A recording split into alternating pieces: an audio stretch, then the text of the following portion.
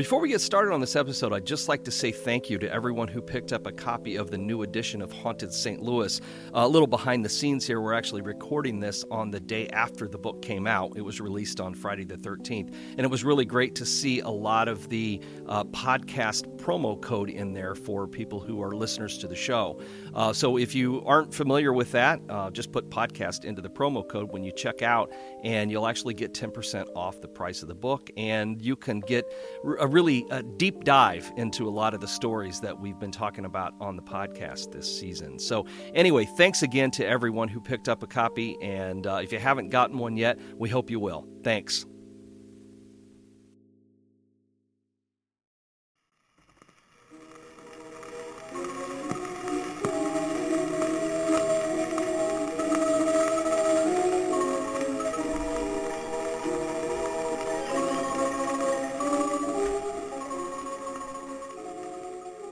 In 1929, Gerald Holland wrote in American Mercury magazine, "Whatever odium may be attached to beer in other parts of the Republic, its status in St. Louis is as firmly grounded as James Eads' span across the Mississippi. Beer made St. Louis." And he was right. Beer was indeed the lifeblood of St. Louis, and empires rose and fell because of the public's taste for a well-crafted brew. The Lemp family came to prominence in the middle 1800s as one of the premier brewing families of St. Louis. For years, they were the fiercest rival of Anheuser-Busch and the first makers of lager beer in the Midwest. But today, they're largely forgotten as actual people. They're more remembered for the mansion they built than for the beer they once brewed. They have been reduced to roles as spooky characters in a horror story rather than as the living, breathing personalities that shape the history of the city. The history of the Lemp family is a true American tragedy, one of triumph over opposition, hard work, perseverance, genius and madness, eccentricity and passion, horror, death, and suicide. It was played out against the backdrop of America's changing landscape of the late 1800s and early 1900s. It's also the story of the beer industry in St. Louis, the German immigrant experience, and a riveting look at the lives and deaths of those for whom money truly was no object. In 1926, author F. Scott Fitzgerald wrote, "Let me tell you about the very rich. They're different from you and me." Fitzgerald may not have been writing about the Lemp family, but he could have been. The Lemps were very different from you and me.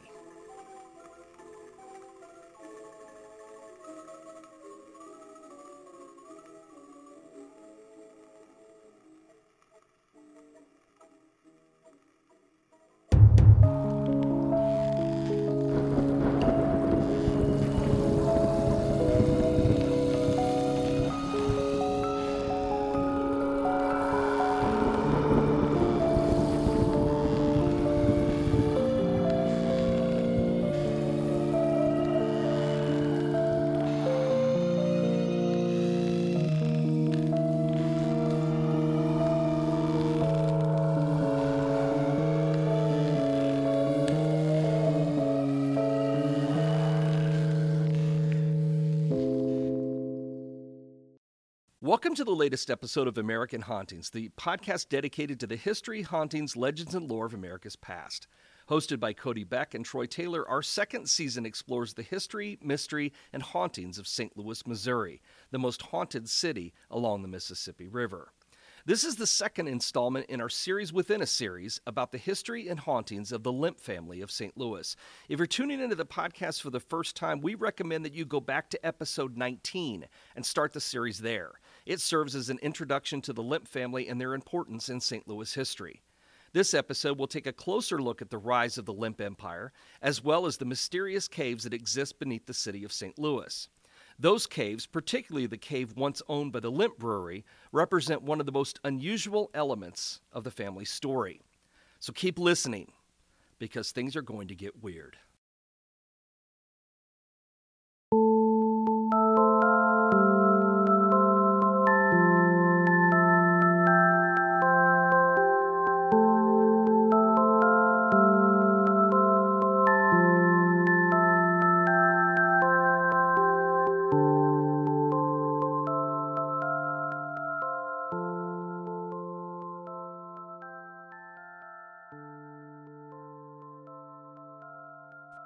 By the 1870s, William Lemp was already on his way to making the Lemp Brewery into the biggest and best in St. Louis. After the death of his father, Adam, William had taken over the reins of the company and immediately began expanding the business in ways that his father never could have imagined. Architects and builders were hired, and they were soon hard at work, turning William's dreams into brick and mortar. The new Lemp Brewery was unlike any other brewing operation in St. Louis at the time. The main buildings covered an entire city block, but it was the brewing plant itself that made the Lemp factory the envy of every other brewer in the city. The brewery had 3 stories at ground level, with 3 stories underground that made up the lagering cellars. On the brewery's first floor was a wash house where the empty containers were cleaned before being refilled with Lemp beer. There was also an enormous beer kettle with a capacity of 150 barrels per day. As the company grew into the late 19th century, many additional kettles were installed to maximize production. On the second floor was the room for hops, flower clusters that are used as a flavoring and stability agent for beer. They're what gives beer its bitter, tangy taste. German beer makers of the 19th century used hops extensively in their brewing. They balanced the sweetness of the malt with bitterness and created flavors and smells that ales of the time didn't have. In addition, beer made with hops was less inclined to spoil. Also on the brewery's second floor was the dining hall and a large room that was used as an employee dormitory for single men. It was a Spartan arrangement. Each man was assigned a cot and a wardrobe where he could keep his work clothes and personal items. The rising heat from the brew kettles made it brutally hot in the summer, but it was free, which made it appealing to many of the young men who didn't have families. The third floor held the brewery's cooling room. In the days before artificial refrigeration, the beer drained into vast sheet iron pans over which currents of air blew from windows on both sides of the room. Once cool, it was set onto the fermenting tubs. 2 elevators were used to move the casks and kegs between floors for cleaning, filling, receiving, and shipping. The brewery's malt house was a massive building. It was one of the most advanced in the city. It stood 3 stories tall and also had 3 underground cellars. Each season, workers prepared about 125,000 bushels of malt from the best Canadian barley. Well, what is malting, you might ask? Well, it's a process applied to cereal grains like barley, in which the grains are made to germinate while soaking in water. The germinating is then halted by drying them with hot air. Malting grains develops enzymes that are required to modify the grain starches into sugars and developing other enzymes that can be used by yeast. The Lemps used barley for malting because of its high enzyme content. Well, in other words, it's not malt liquor with all the work with grains that has to go into it. It's what made Lemp beer taste good and the reason it became so popular, first in St. Louis and later across the country. 3 grain elevators, 1 each for barley, sprouted barley, and malt, moved the grains to different parts of the building during the brewing process. The brewery's cleaning and separating machines were the largest in St. Louis, capable of processing up to 1,000 bushels per hour. The barrel-making shop, barrels which would be filled with beer and shipped out, was across the street from the brewery. To the north was the Lemp Stables, where hundreds of horses used for beer deliveries were kept and cared for. Each building in the brewery complex was designed to look the same, in an Italian Renaissance style that featured arched windows and brick cornices. It eventually grew to cover 5 city blocks. After the initial expansion of the 1870s, it was ranked as one of the largest in the country. But William was not content with that. New construction and renovations continued on an almost daily basis, and the brewery became a marvel of modern technology and a showplace of industrial design. William's fascination with mechanics and new innovations were apparent in the facility's expansion. At the time, power was provided by a single 75-horsepower engine, which, while small today, was far beyond the capabilities of engines owned by his competitors. The brewery had been designed to be fireproof, with underground boilers that were located away from the main building. Since boilers were the main cause of fire in those days, having a separate boiler room was essential to safe operations. Steam pumps heated the offices and supplied hot water for the brewing process and throughout the plant, as well as for the nearby homes of William's stepmother Louise and the home of his father-in-law Jacob Fikert. The next great innovation to the brewery came in 1877 when beer began to be sold in bottles. This new development was quickly adopted by William Lemp. Now he knew he had a way to ship his beer all over the world. A few years before, only European brewers bottled their own beer. In America, bottling was a separate, independent industry that was handled by companies under contract by the brewers. But after Anheuser-Busch introduced a pasteurization process for beer, making it more stable and easier to transport, every brewery wanted to bottle its own, and for good reason. The retailing of draft beer was a costly and cumbersome operation because in a market the size of St. Louis, hundreds of horses, stables, wagons, and delivery men had to be paid and maintained for regular deliveries. Bottled beer, on the other hand, could be delivered anywhere at a fraction of the cost.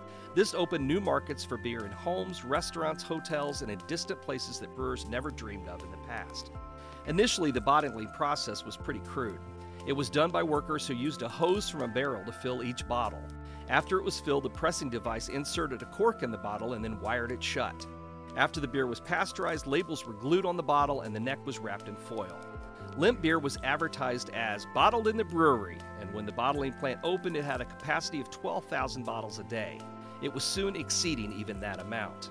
William's latest innovations allowed the brewery to enjoy greater success than ever before. He had taken a fairly lucrative neighborhood brewery and turned it into one of the largest and most modern operations in America. In 1877, the Limp Brewery was the largest in St. Louis and was number 19 in the country. In comparison, that same year, Anheuser-Busch, which was just starting to become a serious competitor, was ranked at number 32. The Limp Brewery, with its towering buildings and looming smokestacks, was a commanding presence on St. Louis's south side. But as impressive as the brewery was above ground, it was no less amazing below, where the Limp's lagering cellars plunged 3 more stories before leading into natural caves that went deeper into the earth. The upper cellars, which were accessible through the brewery's basement, were used to store beer that was undergoing fermentation. The lower cellars, divided into about 20 different chambers, were used for lagering beer. Depending on the time of year, the cellars could contain as many as 50,000 barrels of beer that were stored in huge casks that held between 30 and 60 barrels each. The man-made cellars were connected to a vast natural cave that was Adam Limp's original spot for lagering beer. The entire underground area was kept at a constant year-round temperature of between 35 and 40 degrees, using vents from the brewery's ice houses, which held as much as 10,000 tons of ice. There were 4 additional ice houses on the Mississippi River levee in South St. Louis. Workmen cut blocks of ice from the river each winter, which was then shipped to the brewery where it was used to keep beer cool through the humid summer months. But by the late 1870s, though, they would no longer be needed. It was at that time that the next great innovation in the brewing industry came along: artificial refrigeration. From its earliest days, William Limp had been a supporter of experiments in mechanical refrigeration. He knew that it would offer great advantages, and William, along with other forward-thinking brewers, gave the inventors of artificial cooling devices the opportunity to try out their newfangled machines, often investing in their failed prototypes.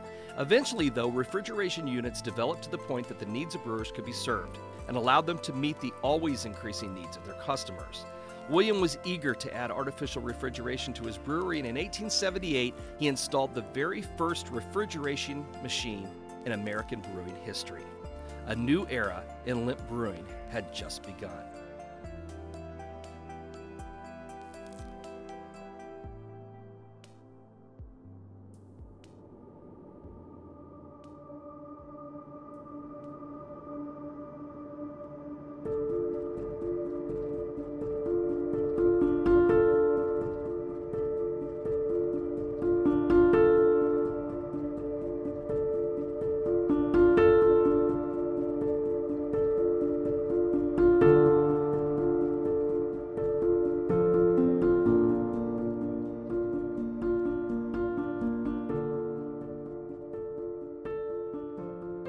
The installation of cooling units at the Limp Brewery permanently ended the need for the lagering caves that were located under the brewery. It was the end of an era, since the brewery would not even have been located where it was if not for Adam Limp's purchase of a cave in the middle 19th century. But as it turned out, this was not the end of that cave story. It would still have a couple of other tales to tell before its apparent demise. You see, one of the strangest and most mysterious elements of St. Louis may not actually be its ghosts. It's the huge and complex natural system of caves that exists beneath the city. Although most residents don't realize it, there's no other city on earth that has as many caves beneath its streets, sidewalks, homes, and buildings. While most of them have been abandoned and closed off, they have not been forgotten. Stories of their strange history and their hauntings are still told today. Caves were man's earliest storage cellars. Their natural coolness helped keep food from spoiling. They were the perfect lagering cellars for St. Louis brewers in the 1840s. Adam Lemp, who introduced lager beer to thirsty St. Louisans, was the first German brewer to take advantage of the city's natural caves. He would not be the last. The brewers altered the caves to suit their purposes. They constructed stone arches and brick ceilings to prevent water from seeping in, and they paved the caves' uneven floors. They built staircases and walkways and installed massive wooden kegs where their beer could be aged. Many of the brewers found that the caves were expensive to open and renovate, so they often did double duty. Beer could be stored in the caves, but they would also make a great place to serve beer too. Many beer gardens and taverns were located in St. Louis caves. They became popular drinking establishments and night spots, especially in the summer, when a cave offered a cool respite from the heat. One of the first cave attractions in the city was Urich's Cave, which was opened by Andrew and Franz Urich in the 1850s. They had started their Camp Springs brewery in 1839, but a piece of land with a cave beneath it became available between Locust Street and Washington Avenue, and they bought it. The brothers had been losing money trying to lager their beer with river ice for years, and this seemed to be the answer to their prayers. The Urichs went to work on the cave. It was naturally only about 170 feet deep, so they dug to make it deeper. They also built brick walls and high arched ceilings to keep water from seeping in. As work progressed, they realized the cave was actually connected to several other small caverns. This meant more digging and more excavation, but it paid off. They ended up spending an estimated $100,000 to connect all the caves and install a narrow gauge railroad that would transport their beer from the brewery to the cave. Once the work was completed, they decided to open it for business, not just for storage, but as a place to serve their beer. The cave entrance was located in a shady grove of trees, only a short buggy ride from downtown, and this made the Urichs a popular spot for people to come and listen to music and have a glass of cold beer. Tables were arranged in one of the larger cave rooms, and band concerts were held, along with dining and dancing. Tours were even conducted in the cave and the lagering rooms. Urich's was not the first cave to be used as a beer garden, but its popularity started the trend, and it became known as the original St. Louis beer garden. It was only the Civil War that slowed them down. Entertainment was suspended for 4 long years, and when it was over, they sold the cave to Chris Nunst, but he was never as successful with it. By then, the beer garden had lost some of its luster, so he added a small theater and turned it into an opera house. In 1884, he sold the cave to saloon keeper Thomas McNeary, who expanded on the theater idea and turned the cave into a vaudeville house. McNeary and his brothers owned the cave during its time of greatest popularity and attracted many well-known entertainers to their stage. They even installed the first electric lights to ever be used at a St. Louis night spot. During its peak, the cave boasted an audience of up to 3,000 people each night. They came to drink, enjoy music, see plays, and comic operas. But the glory days only lasted for 4 years. In 1888, McNeary lost his liquor license and the theater was closed. It remained abandoned until 1900, when there was a short-lived attempt to restore its theater. From 1903 to 1908, the cave was used at different times as a roller skating rink, a bowling alley, and even a mushroom farm. None of them lasted for long. Finally, McNeary gave up and offered a 90-year lease to a group called the Businessmen's League, who built an auditorium that covered the cave, beer garden, and much of the surrounding area. Their plan was to create a facility that would host sporting events, theatrical performances, and more. They broke ground in 1908, and they called it the St. Louis Coliseum. The Coliseum had its grand opening in 1909 when famed evangelist Gypsy Smith began a series of revival meetings in the city. Smith attracted more than 10,000 people each night and paved the way for everything that followed, from circuses to the Veiled Prophet Ball. Hundreds of popular performers played there, including Enrico Caruso and many others. Bill Tilden put on tennis exhibitions, and Johnny Tarzan Weissmuller swam in what was then the world's largest swimming pool. In 1916, the Democratic National Convention was held in the building, but one of the most popular events was the 1927 wrestling match between Joe Strecker and Ed Strangler Lewis. The Coliseum was completely sold out, and the brutal match lasted until the early morning hours, with Strangler Lewis eventually emerging as the winner. Despite all this, the Coliseum was never a financial success. As early as 1914, it was cited for back taxes and for being behind with rent. Ownership reverted back to the McNeary estate. Tom McNeary had died in 1893, and the family held it until 1925, when it was purchased by a New York group that planned to renovate it. They tried to drum up new interest in the place with the addition of that giant swimming pool and other things, but by then it was almost too late. The construction of the St. Louis Arena in 1929 and the Kiel Auditorium in 1934 drew most of the big events away from the Coliseum. To make matters worse, the Coliseum had no easily accessible parking nearby. It had been built at a time when few people had automobiles. Well, that of course had changed by the late 1930s. The last event held at the Coliseum was a wrestling match in 1939. During World War II, it was used as a storage spot for new automobiles that had been frozen by government regulations at the beginning of the war. The building then sat empty for 3 years. In 1953, it was condemned by the city as unsafe, and later that same year, the St. Louis Coliseum was demolished. While it was being torn down, historians got one last look at Uhrich's Cave, still hidden away underneath that building. Many of the old passageways remained, along with the man-made brickwork and the natural spring. New construction destroyed all remaining traces of Uhrich's Cave. It was a place where St. Louis history had been made, with only memories left as reminders of days gone by. Uhrich's Cave was not the only beer garden located in a St. Louis cave, and theirs was far from the only brewery that took advantage of the cave's natural coolness for lagering. Interestingly, though, many breweries actually used different parts of the same caves for their operations, never realizing they were connected. One cave was once used by 14 different breweries, all at the same time, never knowing they were not the only occupant. One brewer, Excelsior Brewery, set up operations in a cave in 1880. They unknowingly shared the space with Franklin Brewery, which had started just south on Market Street in 1855. Both breweries were cleared to make room for Union Station in 1894, but by then, the companies were long out of business and the cave they had used for lagering had been forgotten. But it didn't stay forgotten. You see, in 1933, the city made plans to widen Market Street, and as engineers started their excavations, they broke into the abandoned cave. Surveyors entered the caverns and found the remains of an old plant, as well as the second level of the cave that contained wooden fermenting tanks. They discovered masonry walls and brick columns, and at one end of a tunnel, found an abandoned mushroom bed. Beneath this level, they entered a deep cellar that was now only accessible by a shaky ladder. The large subcellar had vaulted arches and huge wooden chambers and vats for beer that were still intact. After the discovery of this old-time novelty, the cave was sealed up again and forgotten. Well, for a few more years. In 1955, redevelopment work was started along Market Street and the cave was discovered yet again. Unfortunately, this latest discovery occurred when a portion of the cave collapsed, opening a large pit in the middle of the street. Engineers tried to fill it in, but it was 25 feet deep. It ended up taking 4,000 cubic yards of dirt and stone to fill in the collapsed area. A year later, a sidewalk collapsed in front of the post office, opening up to the same cave. This time, government engineers had to drive steel beams into the floor of the cave so the sidewalk could be supported. Since then, the supports have managed to hold, but based on the past, it seems only a matter of time before this forgotten cave demands to be remembered once again. So keep that in mind when you're walking in downtown St. Louis. There just might be, and probably is, a cave underneath your feet. One of the most famous caves in the city is one that few living St. Louisans have ever seen. Now inaccessible, it's been filled with water for decades. English Cave was a long-time legend in the city.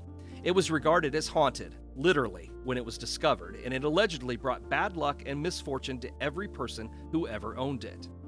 There was a legend that explained both the haunting and the bad luck curse attached to the cave. According to the story, which honestly was probably cooked up by a newspaper reporter in the 1800s, there was a young Native American woman who lived in the region before the French settlers arrived. She fell in love with a young man who lived in her village, and while he loved her in return, they could not be together. The young woman had already been promised in marriage to the tribe's war chief, a violent and disagreeable man. Unable to think of her in the arms of the war chief, the man convinced the young woman to run away with him. When it was discovered the two were missing, the war chief was enraged and gathered his warriors to chase them down. The two lovers found refuge in the cave and waited there for danger to pass. They were trekked to the cave, though, and the warriors waited outside, demanding that the woman be turned over to them. But they refused to surrender, and they hid in the cave until they starved to death. Years later, after St. Louis was settled, the story was allegedly told by the Native Americans who lived in the area, and they even offered proof in the form of two skeletons that had been left behind in the cave. Naturally, stories spread of the ghostly sounds of weeping and crying that came from the cave at night, and the eerie voices that spoke in native dialect that were heard echoing in the darkness. The cave was haunted. Everyone who lived in the neighborhood swore. While the legend of the curse was soon followed by tales of spirits. Whether the curse was real or not, the cave's owners definitely had a run of bad luck. The cave's namesake, Ezra O. English, was the first unlucky owner of the place. In 1826, he built a small ale brewery next to the cave, just east of the St. Louis Commons, which later became Benton Park. He later set up a brewery inside of the cave itself, becoming the first St. Louisan to take advantage of the cave as a commercial property. English did little to improve the cave's interior, although he did build a door that allowed access to the cave and carved stone steps down to the ale room for customers who wanted to sample cool drinks on hot summer days. In 1839, Ezra took on a partner, a local businessman named Isaac McHose. They began calling the operation the St. Louis Brewery, and it prospered for a time as a subterranean beer garden and resort. And while this was going on, the business gained a new neighbor, a cemetery. The city had converted the commons next door into a public burial ground. Space in the local cemeteries had run out due to the cholera epidemics that had killed so many people. Renovations on the cave were completed in 1849, and Ezra and Isaac renamed the place Mammoth Cave and Park, perhaps borrowing the name from the famous cave in Kentucky, which was then just starting to attract visitors from all around the country. The two St. Louis men did their fair share to attract visitors to the local Mammoth Cave. They landscaped gardens around the property and hired a family of vocalists to entertain at the cave on Sundays. Later, they constructed a sail swing, arranged hot air balloon rides, and hired a military brass band to play full-time. They spent a lot of money to make sure their attraction was the most popular recreation experience in St. Louis. And it was a disaster. When one thinks of 1849 in St. Louis, most don't think about beer gardens and hot air balloons. Most think of tragedy. They called it the Year of Misfortune. There were cholera epidemics in 1849, killing thousands, and the Great St. Louis Fire, which devastated the riverfront. No one had the time nor money to devote to the attractions offered at Mammoth Cave. In less than 2 years, Isaac quit the business. Ezra followed a few years later and faded out of St. Louis history. There's no record about what happened at the cave during this period of abandonment. But it was unlucky, that's for sure. So you see where this is going. A few years later, the city passed an ordinance for the removal of all the bodies from the cemetery that had been created from the commons. The remains were to be taken to the quarantine burial grounds located some distance south of Jefferson Barracks. After all of the bodies were exhumed and moved, or were they? Listen to episode 18 of the podcast. The Commons was turned into a public park in 1866. It was named after Thomas Hart Benton, and Mammoth Cave was forgotten after a time. The cave, now known as English Cave, was resurrected in 1887 by two businessmen as a commercial mushroom farm. F.K. Benz and George Shaper seemed to have everything going for them, plenty of money and great ideas, and they hoped to fare better than their predecessors did in the cave business. However, they were constantly reminded of how the cave had failed the last owners. Even a newspaper article that was published to announce their new venture wished them well, quote, in spite of the history and failure that has hung around the place, unquote. The operation was soon in full swing, and the men tended their crop by the light of kerosene lanterns. Things were successful at first. They developed a regular customer base that paid 75 cents a pound for mushrooms. But then the business went bust. They were closed just after 2 years, and the cave was abandoned once again. The next unlucky occupant was Paul Wack Wine Company, which was widely acclaimed for the variety of wines that it offered. But great wines or not, they didn't last much longer than the mushroom farm. It opened in 1897 and didn't even last for a year. The winery was the last company to use the cave for commercial reasons, but its bad luck story wasn't quite over yet. In the early 1900s, a St. Louis Park Commissioner proposed reopening a portion of the cave as an attraction at Benton Park. He suggested adding an ornamental entrance to the cave, believing that it would attract World's Fair visitors, as well as travelers from across the country. There was, he said, no other city that could boast such a unique attraction in one of their public parks. The idea never really got off the ground, and the cave was forgotten again, this time for 6 decades. In the 1960s, a local spelunking group also proposed reopening the cave as part of Benton Park. Surveys had shown there was a large cave complex under the park with as many as 10 rooms and passageways. They tried to interest 2 different St. Louis mayors as well as the city park department in their plan, but no one was interested. They refused to give up easily, however. The biggest problem they faced in the 60s was trying to find a way back into the cave.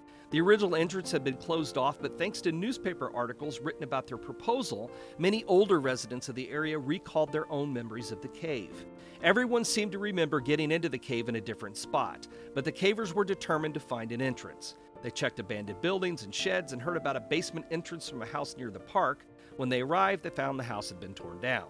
They asked questions, knocked on doors, but found nothing. Eventually, they gave up. There was seemingly no way into the cave.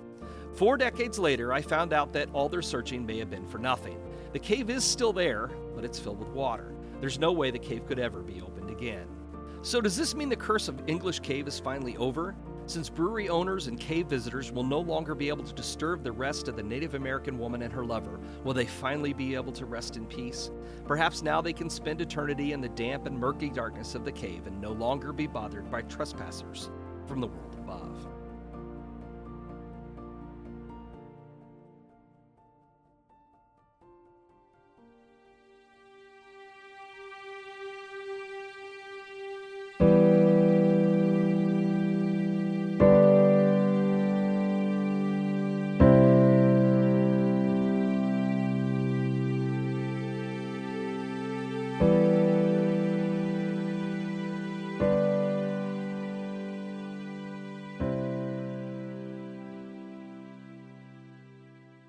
And here we return to the story of the Lemps and their own brewery cave. As it happened, it was the only famous St. Louis cave that has endured into modern times. It actually became a popular tourist spot before closing in the early 1960s. By then it was known as Cherokee Cave, but this was originally the same cave that was owned by Adam Lemp when he first sought an underground chamber in which to lager his beer. There is no question that Cherokee Cave has the most unique history of any cave in the city. It's a story of beer, madness, tourist traps, and ghosts. Adam Lemp began using the cave in 1845 when workmen expanded the natural confines of the cavern and fitted it for use in the brewing industry. A reporter for the Missouri Republican newspaper wrote that Lemp's cave had 3 separate chambers and that each one of them contained large casks that could hold 20 to 30 barrels of beer. The lagering cellars were open for use within a few months, but Lemp soon expanded them to store more than 3,000 barrels of beer at a time. The beer cellars had been created by simply clearing out the natural underground river channels that had been carved from the limestone. They were divided off using masonry and brick to create artificial rooms.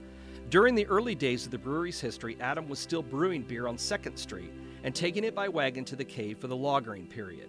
Williams Brewery on the surface above the cave was still years away at that time.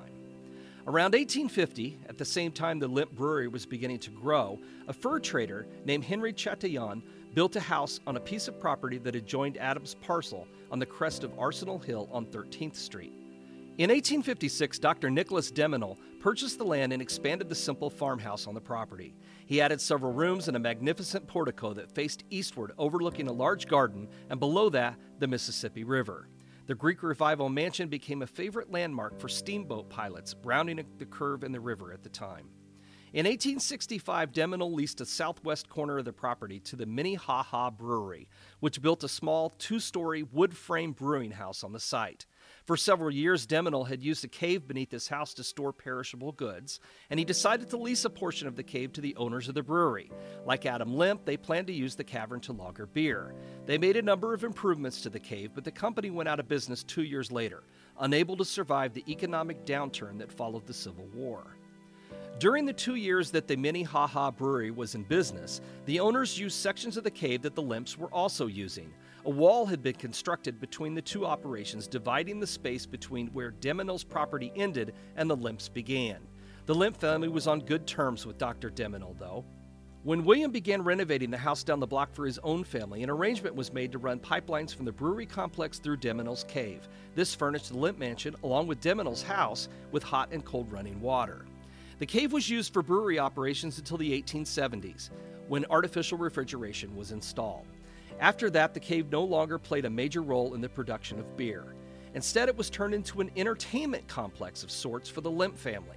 There was an entrance to the cave in the basement of the mansion. To reach it, the Lemps traveled by way of a quarried shaft that linked with the cave.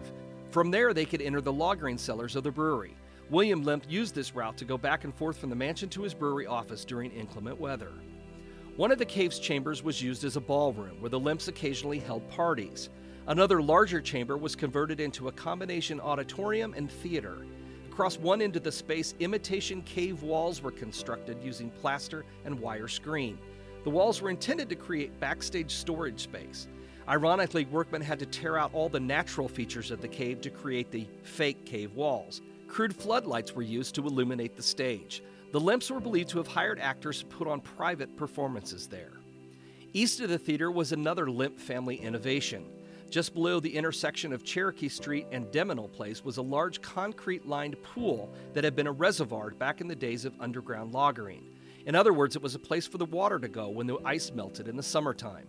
Legends say the Limps converted it into a swimming pool by piping in hot water from the brewery's boiler house.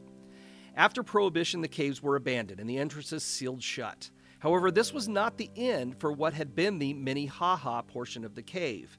In November 1946, a pharmaceutical manufacturer named Lee Hess bought the Minnehaha part of the cave, as well as the old Demenil house and grounds. He then began developing the cave as a tourist attraction. He erected a museum building in a parking lot to serve what he dubbed Cherokee Cave. The cave became a popular tourist stop, but not without considerable work and money. Hess developed almost an obsession with the cave and nearly lost his entire fortune trying to develop it. He moved into the sprawling Demenil house but only lived in 2 of the rooms. Hess and his wife shared one room, and Albert Hoffman, who managed the cave for Hess, lived in the other. In April 1950, Cherokee Cave was open to the public. Visitors were able to stroll along on a tour that took them to Cherokee Lake, the Petrified Falls, and the famed Spaghetti Room, where slender cave formations hung down from the ceiling like strands of pasta. The cave remained open until 1960. A year later, it was purchased from Hess by the Missouri Highway Department, which had plans to demolish the museum and close the cave to make room for Interstate 55. The cave was lost, but Hess battled into the end of his life to keep the state from destroying the Demenil mansion. Eventually, he succeeded. The Cave Museum and the entrance that Hess created were demolished in 1964. Today, the only reminder of this unique place is a short street near Broadway and Cherokee called Cave Street. The Demenil mansion became a historic site and museum. For many years after the highway tore through this historic portion of the city, it was believed that Cherokee Cave had been filled in and completely destroyed. This was later discovered to be incorrect. Portions of the cave still exist today, and I can tell you that for a fact. I've seen it. There are also the ghost stories, tales that are not confined to the nearby Limp Mansion. In recent years, the brewery above the cave was occasionally used as a Halloween haunted attraction. There were some nights when the customers there got a little more than they bargained for. On at least one occasion, the attraction was reportedly closed after a staff member spotted someone in an off-limits area that led down to the cave entrance. The customers were stopped at the door while employees searched for the wandering visitor. After a thorough search, however, no one was ever found. Whoever this trespasser may have been, he'd vanished. At other times, apparitions were heard rather than seen. One staff member who decided to go down to the cave one night claimed to hear the sound of hard-soled shoes walking behind him in some of the abandoned passageways. Unnerved, he began walking faster, only to have the mysterious footsteps keep pace with him. Thinking it was only his imagination or a cave echo playing tricks on him, he stopped abruptly, fully expecting the tapping of the shoes to also stop. Instead, they continued for several more steps before also coming to a halt. Now, he'd been scared before. Now he was terrified. Summoning his courage, he turned and shined his flashlight down the passage behind him. No one was there. Needless to say, he quickly left the cave. Now, I've always been a big fan of caves. I never missed the chance to visit commercial caves while traveling around the country. And in years past, when I was much younger and a lot more flexible, I did a lot of intense cave exploring in marked and unmarked caves across the Midwest. I'd always wanted to see the Limp Caverns and Cherokee Cave, but figured they were closed and forgotten, likely for all time. In the spring of 2003, though, I got the chance to not only see the cave, but to tour the remnants of the old brewery, too. I described that night in my book, Suicide and Spirits, so for our purposes here, I'll talk just about my trip into the cave. Our path that night took us down into the underground portions of the brewery and into the gigantic rooms with arched ceilings that were designed to add extra support for the massive stone buildings overhead. Leaving those rooms behind, we descended through a doorway, traveled along several passages, and then went down a long curved staircase to the brewery's sub-basement.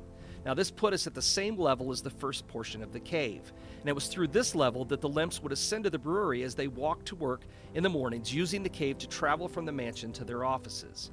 It was here that William Limp had walked as he began his descent into depression and madness that would eventually claim his life.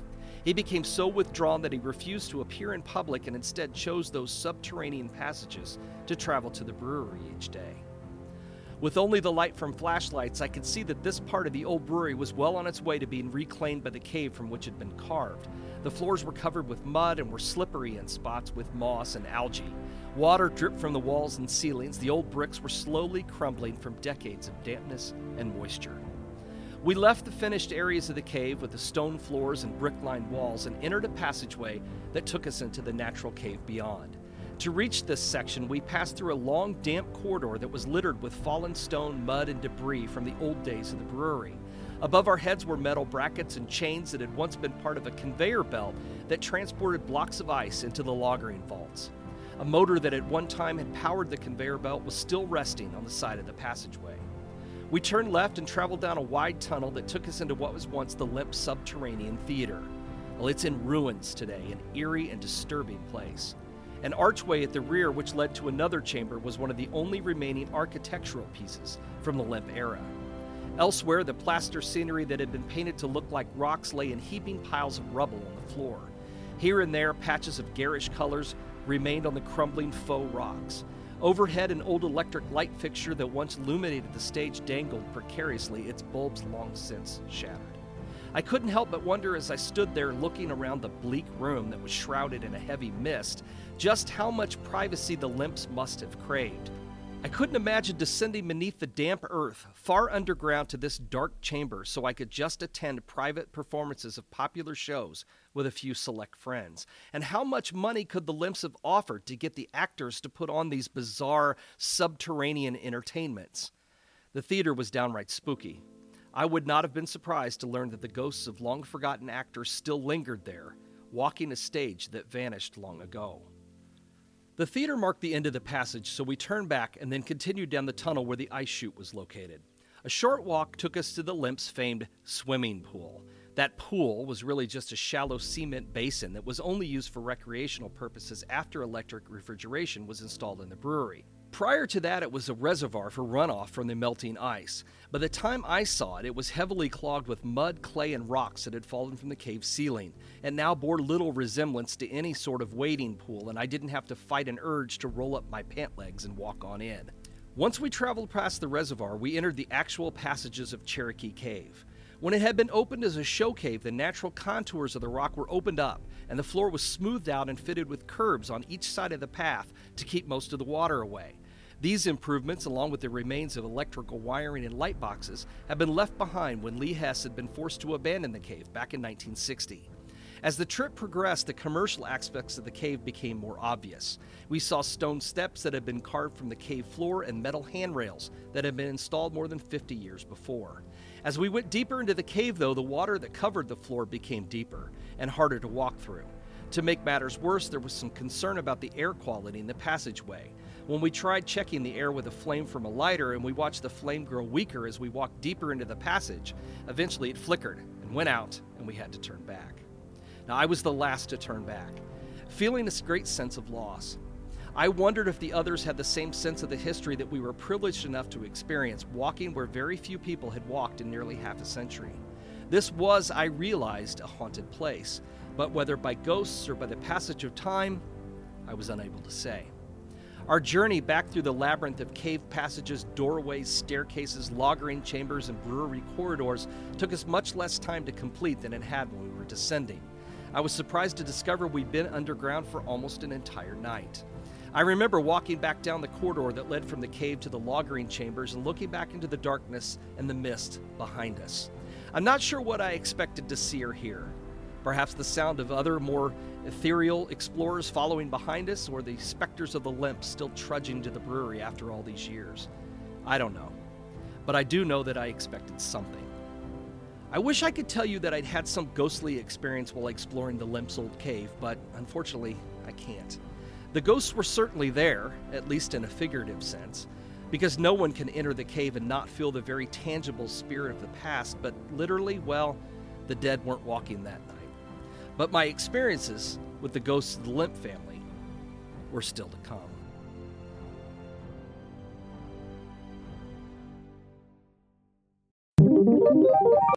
Have you ever wanted to learn a new language And I don't mean like spells or incantations to trap spirits, you weirdos. I mean like a new language that could help you start communicating with more people on this plane today.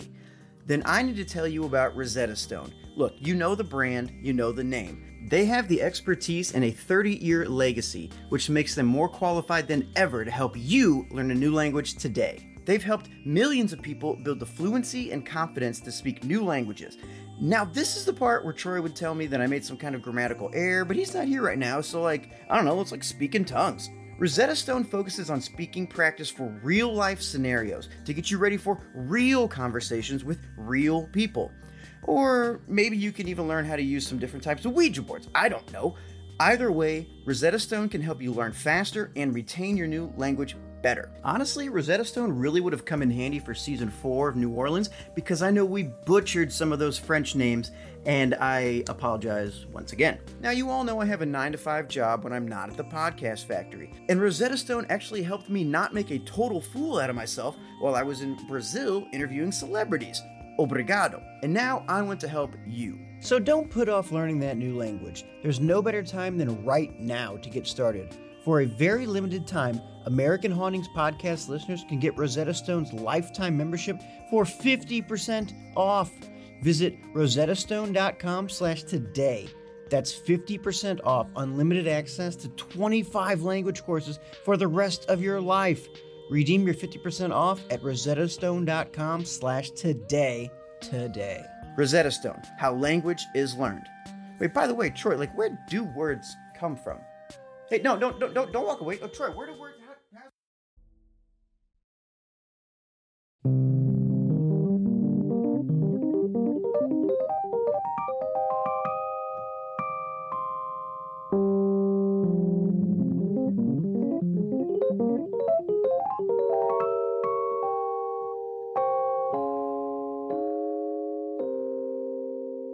One of the first cave attractions in the city was Urig's Cave, which was opened by Andrew... God, I can't do this. I really want to get Franz right, and I keep saying the wrong thing. Oh, God. Franz and Hans. All right. Okay. One of the first cave attractions in the city was Urig's Cave, which was opened by Andrew... I almost did it again. Oh, God. Okay. Caves were man's earliest stores. Oh, God. Why can I not get this word? Okay. I'm going to have to switch to something else to drink here soon.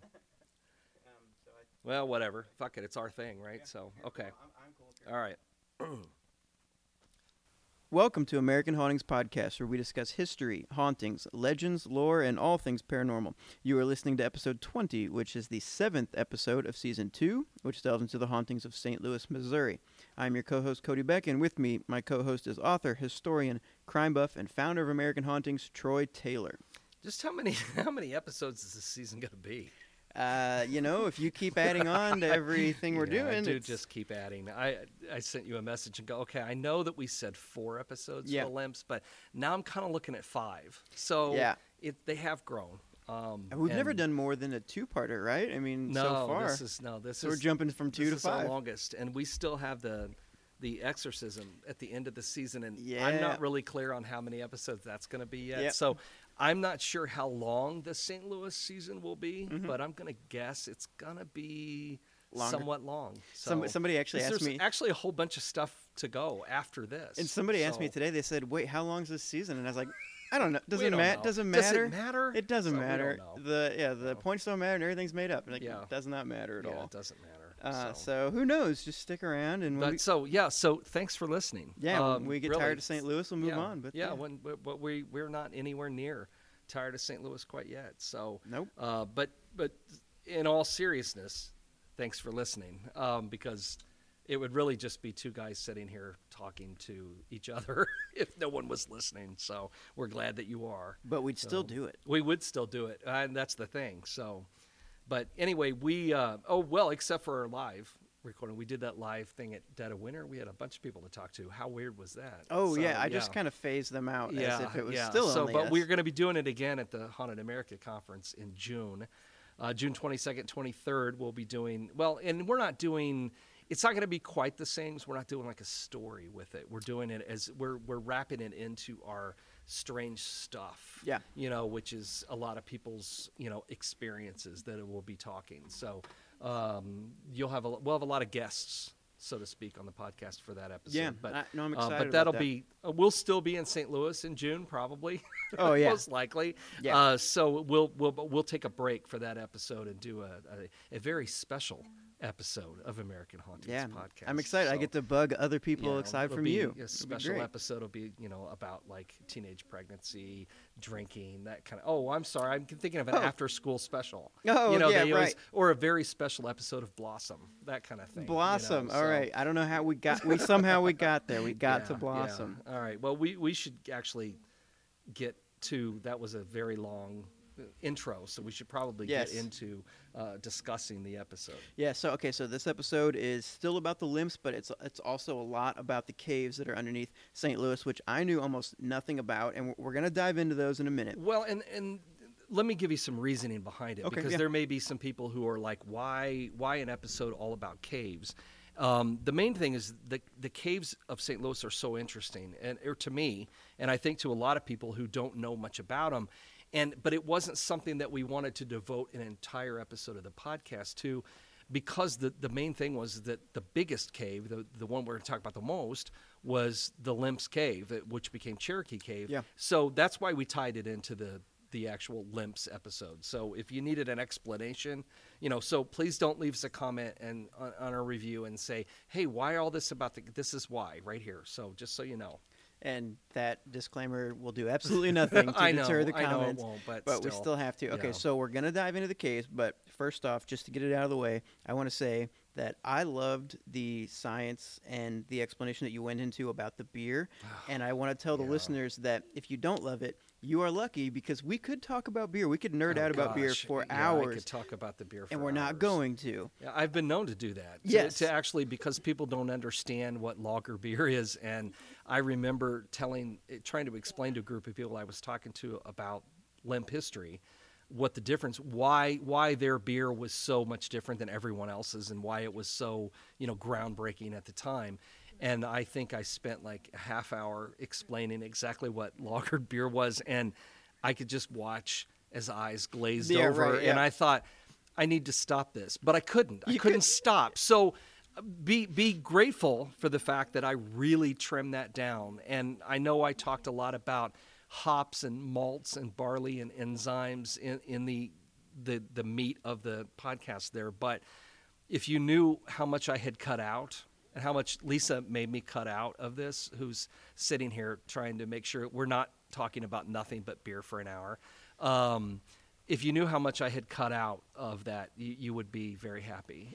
So it's just one of those things. Yeah. It's just, I find it fascinating. So. Right, and we won't stick on it for too long, but I do want to mention that you mentioned that in 1877, the Limp Brewery was the largest in St. Louis and was number 19th in the country. And in comparison, that same year, Anheuser-Busch was just starting to become a serious competitor. It was ranked at number 32. Right, way behind. And I think that's a very big deal. And we should mention that because I'm drinking an Anheuser-Busch product. Finest. And it's not that it's not a fine product. It's just that it's one of those things that I often used to open when I would talk about the Limps somewhere. I would also often start out by asking how many people had been on the Anheuser-Busch Brewery Tour, which is a lot of fun, which I highly recommend. It's great. If you want to nerd out on how beer's made, it's a lot of fun to do. Or if you just want a free beer. Well, that too. And you also get free beer. It's worth going to. But I would always ask how many people had been and, to get a show of hands. And then I would say, okay, well, half of what they told you was a lie. Because they would always tell you about how Anheuser-Busch was this number one dominant brewery since at the beginning of its history in St. Louis. And we've already covered that in a previous episode, that they were, an accident, really, because if it hadn't have been for, Augustus, or for Adolphus Busch, there would have been no brewery, because Anheuser had zero interest in making beer, and his beer was awful. That's what everyone, even he said. So they always want to tell you that they're, and I used to correct them on the tour, which is never popular. You were that guy. I was that guy. So I love that's never popular.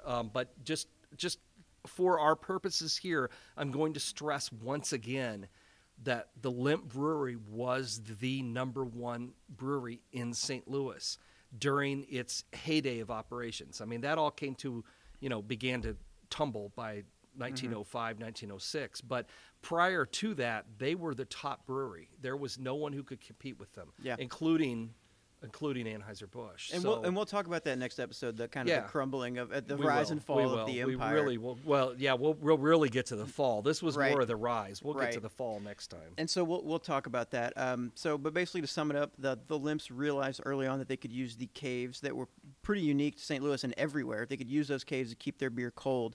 And there are a ton of caves underneath St. Louis, and they also use them as popular beer gardens. And I had no idea about a lot of these things. And just let me jump in for just a second, because the whole beer garden thing, I mean, people are familiar with beer gardens now, but that was a German invention. Mm-hmm. I mean, that was invention may be the wrong word, but it was something that the German Americans really brought to our culture. Beer was really something they brought to our culture in a way that no one else ever had. And a beer garden, where people could gather of all ages and sit and drink beer, was something really new young at the as time. 5. Exactly, I know.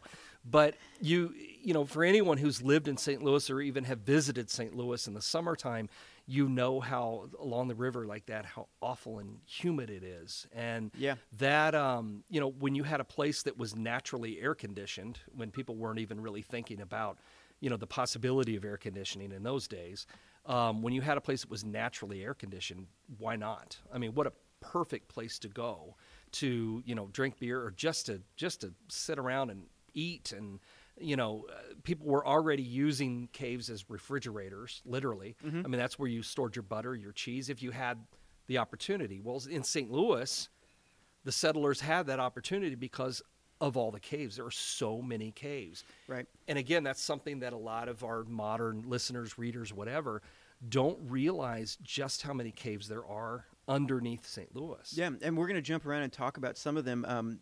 But I want to start off with the first one.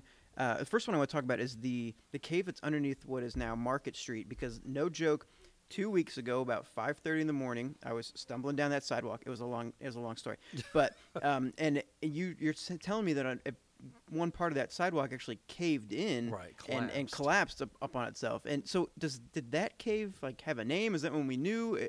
It was just one of the brewery caves. Okay. And it was shared by a couple of different caves, and they had used it at one time, both of them to, to lager beer and for storage, really. And it's still there. It's right underneath Market Street, and luckily it hasn't collapsed in recent years, but the chance is always there. Yeah. That's one.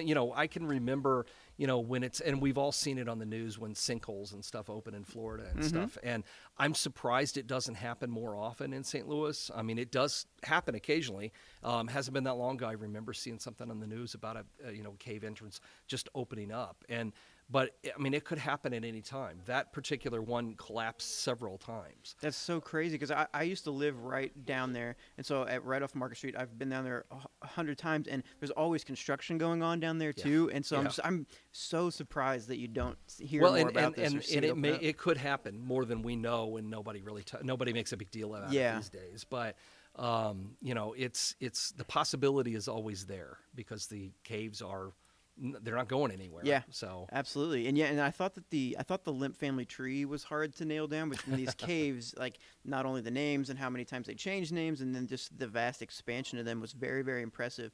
Can we talk a little bit about, is it Urig's cave? Is that how you pronounce it? Yeah, that was one of the really the first really big popular caves. Right. So Locust and Washington, I've been down there also 100 times, because we can't even imagine what it looked like at that time. I mean, it was completely different. I mean, when you talk about how, Locust and Washington, and you talk about how that was only a short carriage ride from downtown. Yeah. To us, that is downtown. That is 100% right? downtown. And so, but that was a little way from downtown, and it was a shady grove of trees, That's so and weird. There's a cave there. These guys come up with the idea of putting, they, like everyone else, they wanted to lager their beer somewhere, but they came up with this idea of, let's turn it into, an indoor restaurant with air conditioning, so to speak, speaking in modern terms.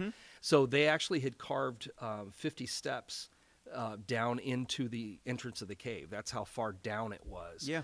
Into kind of a sinkhole type area, and then turned that into a recreation area, and then really built that thing up. Okay. And so they put the Coliseum in, and the Coliseum was kind of the first, big auditorium in St. Louis. I mean, as I mentioned toward the end of that, I talked about how the Kiel Auditorium had really taken the place of, the Coliseum and that kind of thing. But it was a, it did some big business, but apparently it never made any money. Or at least not enough to make a profit. Well, or we don't know where the money went. There's always that. You just never know. Sketchy accounting. When you've got all this stuff going on there and yet no one can make any money, it makes you wonder what they're spending their money on. Yeah. But regardless, it eventually, it shut down too, and they tore it down, and that was. I've always found that interesting. There's a much longer piece in the book about all the things they found underneath the Coliseum, because one of the things I didn't mention in the podcast was they found that one portion of Urix Cave had actually been turned into a speakeasy during Prohibition and had been abandoned. Oh. And when they tore down the Coliseum in the 50s, they found this speakeasy underground, and it still had all the stuff in it. I mean, the alcohol was gone, but it had like a bar in it, and it had a room that had like an Egyptian theme. I don't know if you knew this, but like in the 1920s, Egyptian themes were really hot in this country because it was right after the discovery of King Tut's tomb, and that was all the rage. If you go out to Calvary Cemetery, and now we're jumping back an episode or two, but if you go out to Calvary Cemetery, you'll find all of these Egyptian-themed tombs and monuments because it was all the rage at the time. All these discoveries were going on in the Valley of Kings, and it was really hot here in this country, and boy, am I on a... Boy, did I go off on a you always find your way trail back to there. cemeteries But lately. anyway, this speakeasy had been done in an Egyptian theme, and they found it was still intact underneath the Coliseum as they were tearing it down. So did it still have the guy at the door who would flip the little thing and say ask password? it for your password, Yeah, which is always swordfish. Yeah, was he still standing there, or was he long gone? I think he's long gone by then. Oh man, I know that when I lived in New York, I know there were a couple of like quote unquote speakeasies there are they some in had there, Chicago, too. and I did get to go to one when we did like we went to go see The Great Gatsby and did like a little theme night, and it was the whole thing, and it was a lot of fun. I would love to open one of those. Yeah, I think that would be the coolest thing, where it's just a big door and you have to the password to get in, and then the inside is all in that theme. It'll come around, although I'm never opening a bar, but it would be cool to have one. So maybe I shouldn't say never. I'm never opening a store either, not again. Right. Oh, whoops, we did that. So How about that? Yeah. So English Cave and Mammoth Cave are the same thing. Yes. And this is what's related to the Year of Misfortune. Yes. Can you tell me about that? Yes. Okay. All right. Okay. So there are too many caves. I know. So English Cave was the other like famous cave. I mean, Urix was, Urix, which turned into the Coliseum eventually, was a big deal because they were kind of the original beer garden. But English Cave kind of came before that, and that's the one that was supposed to be haunted from the very beginning. That was the one that was like bad luck for everybody. Right. And that was the story about the Indian woman and the the Pocahontas guy that died. story. I know.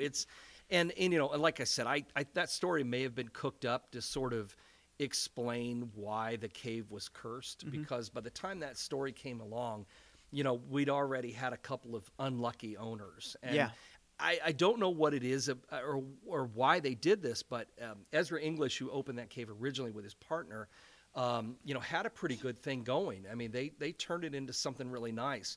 And, they're the one, they spent all that money on it. They started calling it Mammoth Cave to try to attract people.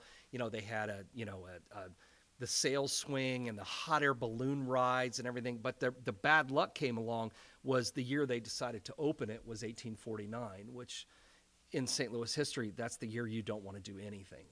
Because, I mean, that's as bad as it gets. I mean, that was the year of misfortune that they used to call it. Okay. I mean, that was the cholera epidemics that killed thousands of people. You had the Great St. Louis Fire that wiped out, half of downtown and the riverfront. And nobody was interested in hot air balloon rides, and that was the first kind of bad luck incident that took place there. And, unfortunately for everybody that followed, this is what they were stuck with. I mean, and not only that, but you had a cemetery next door. Again, not really great for property values. I'm thinking that is kind of going to depress your market. Yeah. When you had all those people who had died. And then the guys who moved in after, who started the mushroom farm, which I know we hear that and we go, really? But Yeah. that was a good idea at the time. That was I a mean, lucrative business You back had then? you had an underground spot, a wet spot, underground, that was perfect for growing mushrooms, which 75 cents a pound, that's not bad money in those days. I mean, you're talking about, the late 1800s. That's decent That's like amount of money. $400. I don't know about that, but it's decent money. Right. But they, and then these guys have this great business plan. They got a great idea. They got plenty of money behind it. And every newspaper story that comes out to talk about their new business venture says, well, good luck, because that place sucks. I mean, that's essentially what everyone said. Yeah. And they're out of business in 2 years. Then the wine company moves in, and they're out of business in less than a year. And I think everybody just kind of thought, well, that figures, because, that place was haunted by the ghosts of the Indians who had, been trapped, had starved to death in the cave, and, all this bad luck. So this stuff was, going on in this cave during this time, and then they try to bring it back, and, nobody is interested. And I think the run of it is, the run of the story is that, bad luck just kept happening in English Cave, and maybe because it was haunted, or maybe it was just an unlucky spot, whatever. It's gone now anyway. It's underneath Benton Park, and it's full of water, so it doesn't really matter. I've seen some weird film that was a video that was shot of that cave. You could find it I used to be able to find it online. Yeah. But people had gotten in there and were able to film, the room's just completely filled with water, and it's just, there's no way to ever reopen this cave. It's too bad. It'd be kind of cool, but there's just no way to do it. I kind of wonder if, if you give it 20 years or something, if someone will drain those, and there'll be the new hipster little bars, and underneath underground. I'd go. Of course. I'd Yeah, go, why not? for sure. Check it out. It'd be it'd you be cool. You pay like $47 for like a Manhattan or something. Yeah. Oh, yeah. Or, Absolutely. Absolutely. So, yeah, it's just funny that they named it after Mammoth Cave, because I don't know if you've ever been down there. One of these days we'll do an episode on that. Maybe we should plan a trip down to Mammoth Cave, because I got to tell you, it's pretty awesome. And it's I always like to call it the largest haunted place in the world, because it's so many miles and miles and miles of subterranean passages, and there's all kinds of ghost stories attached to it. But it reminded me when you said, not only did they rip off the idea for English Cave, but it reminded me because they used to have a restaurant in the cave. Oh, wow. And so, like, halfway through your cave tour, which is like, 5 miles long or something, halfway through your thing, you stopped in the Snowball dining room to have, like a buffet dinner. Of course, That's I amazing. remember this was, and I went there with my parents in like 1980. I don't think they do that anymore. Yeah. But the cave is still very cool. I mean, it's still all there.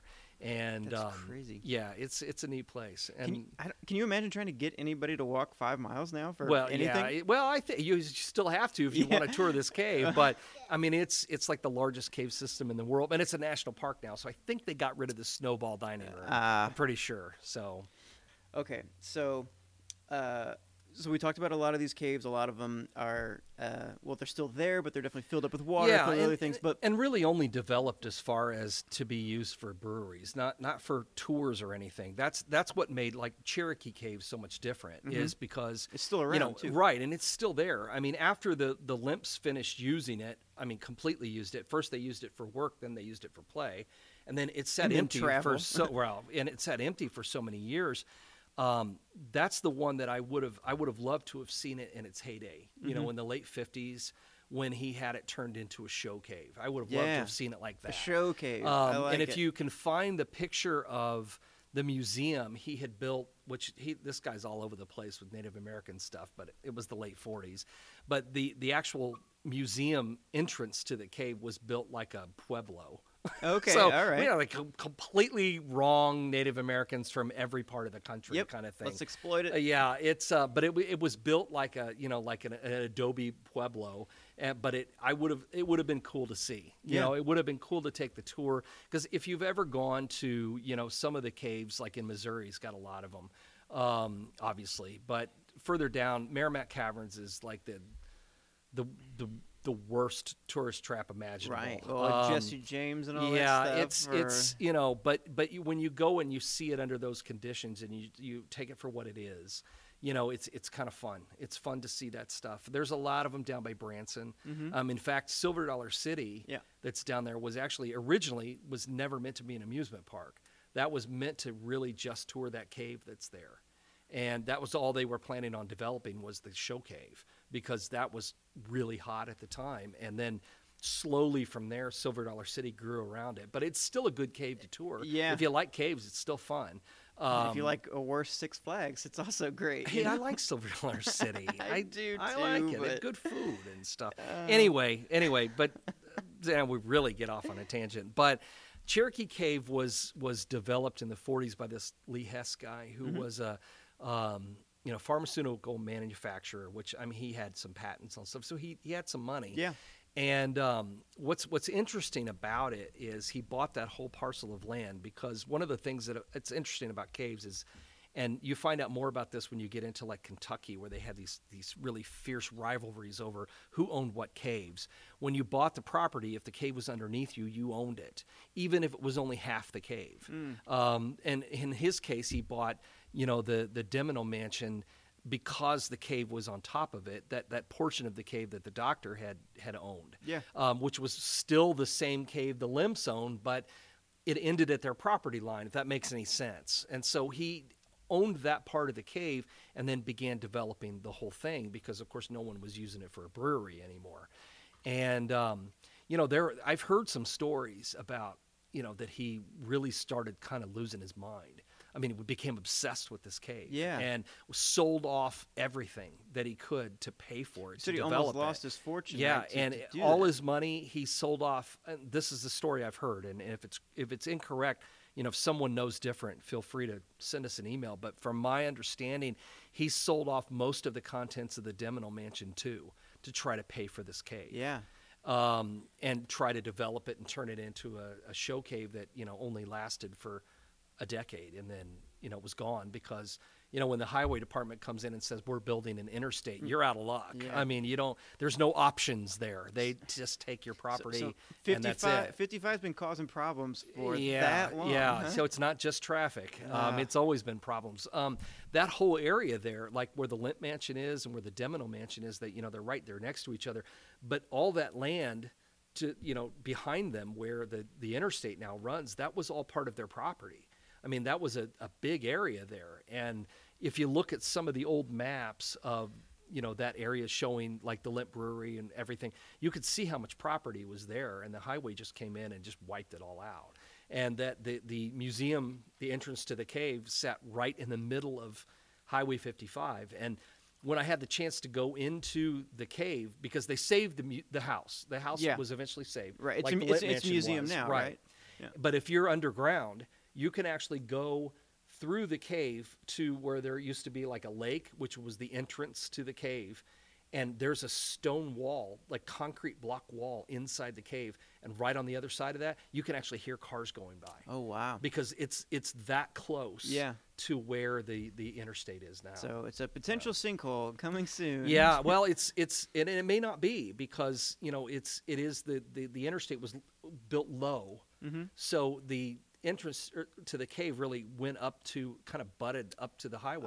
Okay. almost, So they've because learned some it's things. low. So they right. did learn some things. I don't think that one will ever collapse into the cave. I suppose somebody could go through through the earth and the wall there, Right. maybe, but yeah. Eminent domain, right? Yeah, exactly. But I mean, with all of the stuff that's been done, at least the Demino Mansion has been preserved, like the Limp Mansion has. But they've turned that back into a historic site, and is rumored to be haunted.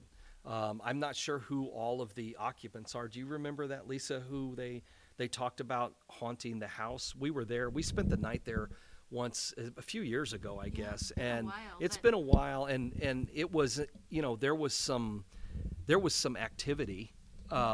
There was a piano that played by itself. It did play by itself, and Yeah. that was my biggest takeaway from that trip. Yeah. I can't remember the history that they gave us, but it was a nice tour. Yeah. Oh yeah. Did it play ragtime? No, it was No, actually no. just a couple of notes, but people were walking all throughout the house, and that particular moment, Troy and we were just in that adjacent room where it Right, was all, right.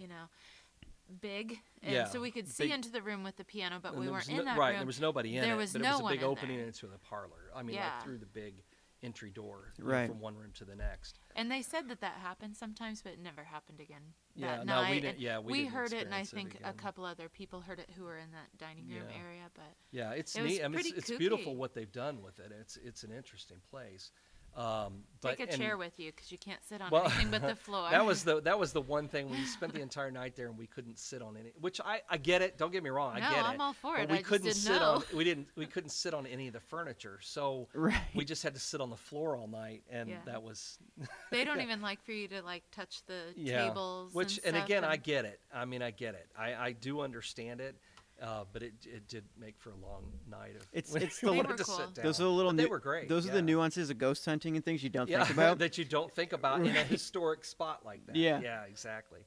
Oh, okay. We're going to take a quick break. Our pizza has arrived, so we'll be right back. I'm so excited.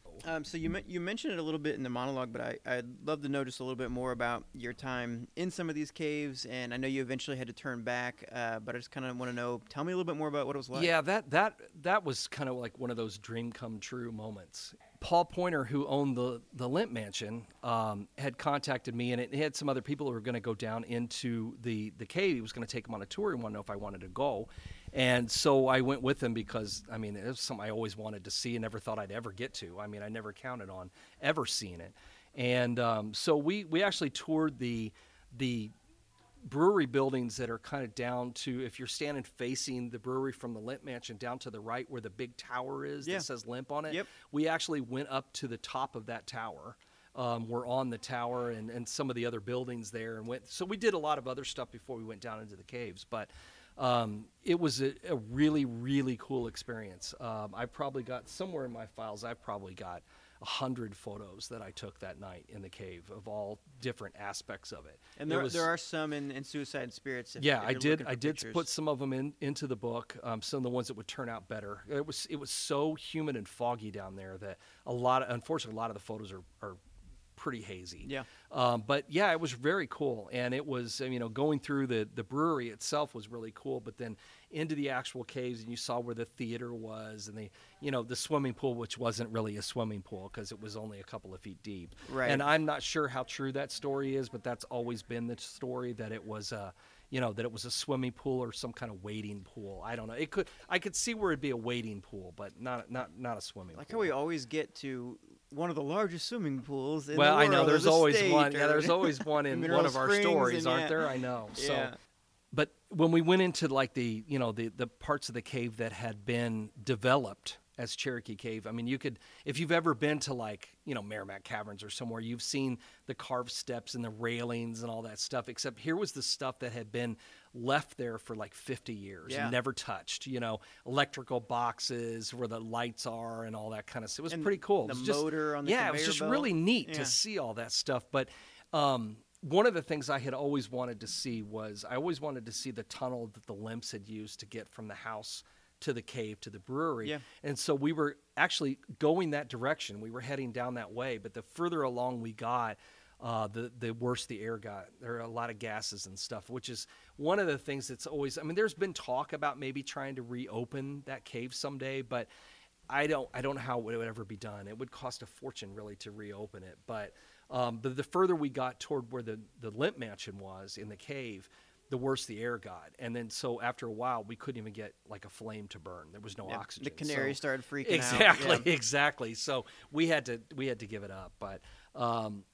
it's a really cool, it's a really spooky spot, I think. Yeah. I mean, and there were the ghost stories that I've mentioned that were mostly attached to the brewery itself. So, I mean, can I say the cave is haunted? Yes. And like I said in my, in the monologue, it's haunted by history and maybe haunted by ghosts too. I didn't see any, but other people have had their own experiences and their own reports of strange things going on. And, I think there's probably something to it. I really do. Mm-hmm. So, it's a cool spot, and I doubt I'll probably ever get to see it again. But I'm glad I at least got to see it once in my lifetime. If I ever make millions for no reason, I will drain that thing. You can check it out, because as we're going to talk about next episode, I wouldn't be surprised if you just see a really, really sad man just pacing throughout that. I agree. And we will get to that next time. All right. Well, sounds good. Well, I guess we better wrap this up. So if you enjoy the podcast, please leave us a review on iTunes. No matter where you listen, whether you listen online at the AmericanHauntingspodcast.com website or on SoundCloud or wherever, leave us a review on iTunes, only because it makes it a lot easier for people to find us. I get a lot of emails from people who say, well, I see a post about the website, but how do I find it? But that's the way to find it. You can go to iTunes and search for American Hauntings Podcast. You can tell that to your friends who haven't been able to find this, because if you're listening to this and you have already found it. But tell someone else how to find it. But leave us a review, and it makes it a lot easier for everyone to find us. So anyway, for me, I'll sign off for this time, and we'll be back with more limp stories next time around. Yeah, and we are almost up to 155-star reviews, which great. is just something I want for my ego, so to be honest. So thank you very much. We're going to go eat pizza. Sounds good to me. All right. The American Hauntings Podcast is a way to combine historic record, folklore, science and observation, and imagination to uncover more about America's most haunted places, including St. Louis, Missouri. American Hauntings is a bi-weekly podcast. You can hear new episodes every other Tuesday, so please tune in to hear our latest episode and help us take a brand new look at history and hauntings. You can learn more about our podcast and find new episodes on iTunes by searching for American Hauntings or by going to AmericanHauntingsPodcast.com, where we also have some links to Troy's books, as well as information about his upcoming ghost tours, events, and haunted happenings. As for your host, you can find me on Twitter and Instagram at CodyBeckSTL or at CodyBeck.com. Find Troy on Instagram at TroyTaylorgram, on Facebook at the Troy Taylor author page, or at AmericanHauntings.net. This episode of the podcast was written by Troy Taylor and was produced and edited by me, Cody Beck. Some of the music in this episode was written and recorded by Charlie Brackus at Lighthouse Sounds in Alton, Illinois.